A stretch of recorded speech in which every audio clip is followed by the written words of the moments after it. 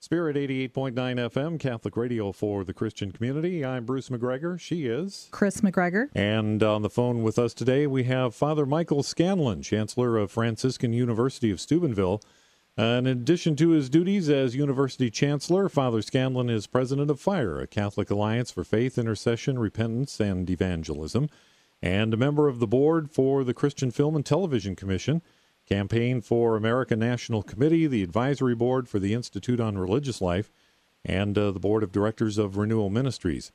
Published numerous articles in religious periodicals over the years, including 16 books and booklets. And what we're going to be talking about with Father today is, kind of a reprise of a book that came out originally in 1989, called The Truth About Trouble, which I raced out and bought back in 1989. So I was very excited when it came out again. Yes, Father, welcome to our program. Thank you. It's good to be here. Father, The Truth About Trouble, what I love about it is the subtitle, How Hard Times Can Draw You Closer to God. Oh, my. They certainly do if we respond to them rightly, yes. And you start out in the book, I think it's such an important one with Scripture, John 16:33. In the world you will have trouble. Throughout the rest of the book, you help us to understand that trouble isn't necessarily the worst thing that can happen to you. Oh, not only isn't it necessarily, but it's definitely a pathway to purification and holiness. Well, your definition of trouble isn't necessarily that a simple definition. You take it to mean a much deeper thing, don't you? Yeah, well, God certainly permits trouble in our lives, and our life is one to grow in holiness and live in union with God forever. And trouble frequently tells us where we are, who we are before God, what we're called to do. Trouble causes us to reach deeper and deeper, more interiorly, to align with God and to stand with God on these things and to realize He never abandons us, no matter how difficult the circumstances. We need trouble in order to focus our lives correctly. And just as Job needed it to understand he's not in control or just all comfort, and when the hedge is down, God lets things that we wouldn't choose by ourselves come in on us, but He gives us the grace to handle them. It helps us turn towards Him, doesn't it? Every time it's an invitation to turn towards Him. We don't always. At times we try to blame, or we get despondent, and we can turn in ourselves. But with each trouble, there's a clear, new, and deeper invitation to turn to God.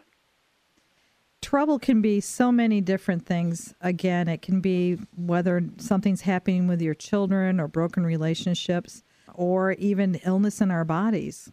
But you also talk about the cancer of discontent and how that can be very poisonous. Oh, it is. You just presume things. We presume that things have to go our way, or we presume that we can handle all situations, and then something goes wrong and it doesn't fit, and we get upset by it, and we give in to discontent, and we either blame God or circumstances or others, and it just sours our system and really interferes, puts a block in our growth towards God, and therefore also our receiving the peace that the world cannot give but comes from Jesus and the joy of the Holy Spirit. So that cancer can so undermine us that we're not receiving God's grace and blessings. How do we fight that cancer? Well, the Holy Father, John Paul second, talked about the threshold of hope, how hope is so important. Hope is the confident expectation of God's blessings. Confident expectation. The Pope says, and the Catechism says, that we expect God's blessings in all circumstances, regardless of their difficulty, regardless of how much purification we're going through. We hold on with that hope. Hope is usually symbolized by an anchor. We're anchored in the confident expectation of God's blessings as long as we follow Him. And therefore, we say no to discontent. We even commanded to leave in the name of Jesus, particularly when Satan's using it to try and take away our hope and have us give up. You mentioned the peace that comes from Christ. It's a peace, you point out in the book, is not the absence of trouble. Peace is the relationship we have with Jesus Christ, which deepens while we are going through trouble. Absolutely. And you've seen it. You've seen people in your lives. Some seem to unravel and come apart in trouble, and others just go deeper. They just rely more on prayer, more on perseverance, more on turning to God. Confidence, the same trouble can have two totally opposite effects in two people. One grabs onto that anchor of hope. The other lets go and lets themselves sink into discontent or despair or complaining. Right, and really, Father, Satan wants to take hold of us in these times when we're being tested or purified by troubles to come along to really get us to lose hope, which we shouldn't do, correct? Absolutely. There is nothing. Satan's plan is always the same. It is always predictable that get people in a circumstance where you can tempt them to give up on themselves, on God, and then you can then move them to give up on life, and if possible, move them to suicide or something similar, so that their initial loss of hope ends up in a rebellion against God. So, Father, we realize that trouble will always be with us just because it's the nature of what it is to experience life, but we can either have it help us get closer to Christ, or it can be a tool of the devil, and we have to really acknowledge that Satan exists. Very much so. Satan has a plan for our lives. He knows our weakest and most vulnerable points. He tries to prod those with trouble so that we may give up hope. And as long as we hope in God, the trouble itself will turn around to purify us, make us stronger, holier, closer to God, and of more use to others. In the truth about trouble, you do point that out, that if you do embrace your troubles and you allow Christ to help you with it, that spiritual growth, you will be challenged. Satan will try to tear you from that, won't he? Oh, yes. It's just, when I preach to the students here, I always call it Satan's email. And he just sends the message into your head. You don't know where it came from, and you just have to delete it. Hit the delete button. And this is the level of temptation that God allows Satan to do, so that actually by responding in hope, we'll get more purified, we'll get stronger, we'll get holier. But the key is to hit the delete button and not let these foreign messages that undermine our lives and our commitments stay with us. Just say no in the name of Jesus. Be gone, and just put a message of hope in its place. Speaking for probably many, as we look back over our shoulder, we see that God writes straight with crooked lines, and Probably what makes him most crooked in our life is thrashing against some of the troubling situations that we find ourselves in. But we really can rely on him to get over this, can't we? Absolutely. I just recently did a retreat for about 30 people, good friends at the university, and I had them flash back in their lives to scenes which at the time seemed most troubling, and then had them look at them from the perspective of 10, 20, 30 years later and see how God used them and what graces actually came from them. And they were amazed. I got all these written comments afterwards. Wow, I thought that was the end of things, or I thought that was terrible. Now I see that because I went through that, I was able to help others, or because I went through that, relationships did get solidly based, and they found all sorts of good that came out of what they first thought was trouble.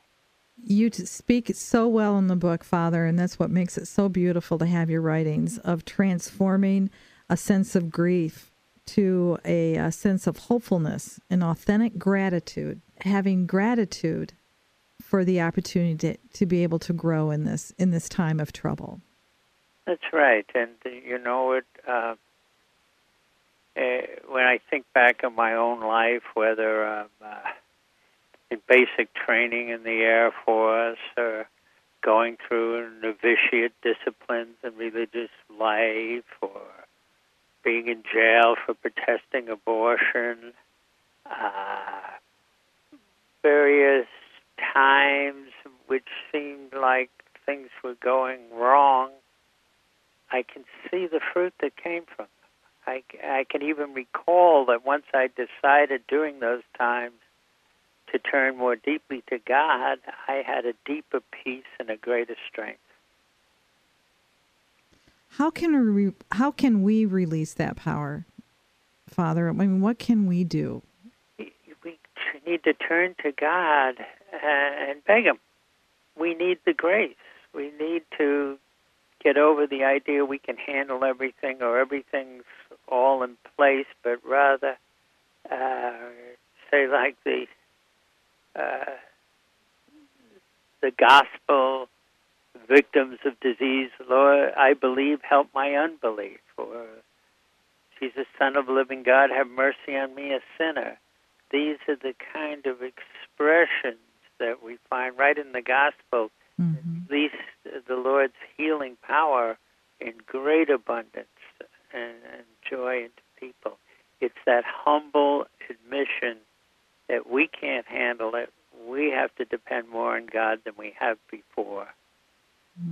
And to the best of our extent, trusting in God, though sometimes, as I said, you say, I believe, help my unbelief. I'm trusting you, Lord, at the same time I'm scared, Right. It's that humble, realistic position of asking God's blessing to do what we can't. Part of that humility, as you write, is the importance of repentance. Oh, yes. Repentance opens the door. God already knows who we are, what we are, and our willingness to repent of our sin, our hard-heartedness, our pride, our presumption. Those things just, clear the landscape so that the blessings of hope and the graces of God's peace and joy can come to us. Beautifully said. The book is yet another guide, one of the fruits of all your labors. One particular labor that we're so thankful of is the work that you've done in Steubenville, have affected the lives of so many of our young people who have gone out in the world. Well, I deeply appreciate that. I always have the one response that God is so merciful on the desperate who pray. That's how He gave us the blessing here. Matter of fact, when I retired as president after 26 years and became chancellor, I got a number of interviews from media. Where did I follow the plan, find the plan who did I follow? Was I mentored? All these things. And when I told them we just prayed, they were a little disappointed. It wasn't a story. But it is the biggest story, isn't it? Right. That's what counts. How are things now? Oh, bless you. 7 flourishing graduate programs. The theology is the largest, of course, but in business and education and philosophy and counseling and various, and nursing itself. But it is a time of blessing, which we're just thankful to God on. We've got full enrollment every year, and our standards are rising every year, and we're expanding our facilities to take more students as we can. We're up around 2,400. And wonderful faculty that have come here, many of whom could have gotten higher salaries elsewhere, but they either want to be here because they believe in the mission, or frequently they want to be here so all their children can go to the university. Right. Yeah, it's a time of blessing, and we've got 21 friars here, priests, Franciscans. We have 3 of ours are in our campus in Austria, and 18 here, and we just live in the midst of the students. We're spiritual fathers and teachers, and it's a joy to have that kind of family. Absolutely. Well, Father, you're such a blessing yourself, and I'm sure all the students there would agree with that statement. I did want to ask you about, obviously, with the era of John Paul the Great, our late Holy Father, John Paul II. Now we're in the next pontificate, which is Benedict XVI. Your thoughts on our new Holy Father? I'm excited. I'm expecting. Back in 1986, I had a little over 30 minutes alone with him to talk out things. Back then, we were having particular theology conferences here, and he asked me whether he could come to one of them.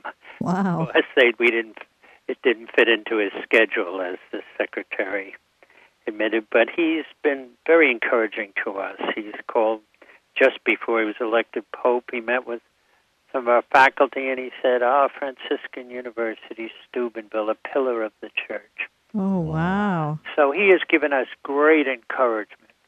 What I'm excited about is that he's so insightful, knowledgeable, and courageous concerning all the elements who are outside the church, either because they want more tradition and they don't think that the Vatican II is valid, or because they were more theologically liberal and got into modes of rebellion.